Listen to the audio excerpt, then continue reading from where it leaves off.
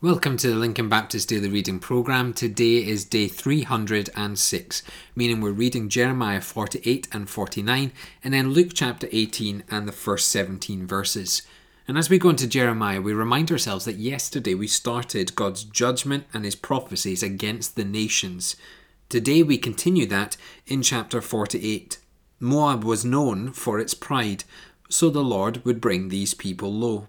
They relied on a false god and trusted material wealth, so their god was captured and their wealth was plundered. They lost all of their defences.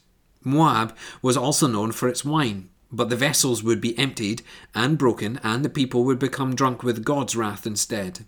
The Babylonians were God's wine workers to give Moab a new taste they had never had before. You see, sometimes God has to pour us from a vessel to a vessel to make us what he wants us to be. The bottles were broken, the staff was broken, and their arm was broken. The nation had been judged by God.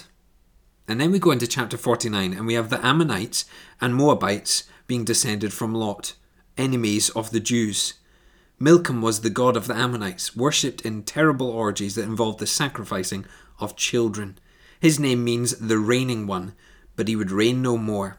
He would go into captivity and not be able to rescue himself, which is exactly what happened to the false gods. The Edomites were the descendants of Esau, brother of Jacob, and they too hated the Jews. They were recognized for their great wisdom, but they would not be wise enough to stop the Babylonian invasion. Their judgment would be like the stripping of a vineyard, getting drunk, the destroying of Sodom and Gomorrah, the attacking of a lion from the Jordan thicket, and the sudden swooping down of an eagle. There would be no escape from the judgment of God. And you see, this is still true today. We think that because we're New Testament Christians, that the judgment of God doesn't actually matter. Well, it does matter, because God does not tolerate sin. And whether that be an individual or a nation, God will judge. And that is why we need Christ Jesus as our Saviour. As we head into Luke's Gospel in chapter 18, we go into a chapter about prayer. And a couple of things from prayer today in our verses, that prayer is to be confident. If an unjust judge helps a poor widow, how much more will a loving father meet the needs of his children? We have open access to the treasury of God and can claim that gracious promise from him. So we ought to pray with faith and confidence. No need to argue, no need to debate. Just simply come to the Lord in prayer. But there is such a thing as an arrogant prayer. True prayer should be humble, and it should make us love one another all the more. We should be like children coming to a father, and not like attorneys bringing an indictment against somebody else.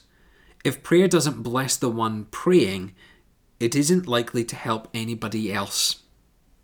Our communication with God is a positive thing. It's an encouraging thing. It is a blessed thing. Prayer should not be used as a weapon, nor should it be used to simply get our ways. Rather, we should humble ourselves before the Lord Jesus and pray with a faithful heart. So let's do that now. Father, we pray together as those going through this daily devotion and daily reading program, that we would come before you confident in our prayers. Father, we pray that we would make our requests known to you, that we would be faithful and obedient to your answers. And Father, we pray that we would stick fast to Jesus, for we know in all other things we would face the judgment and wrath of God. And so, Father, we pray this in your glorious name. Amen.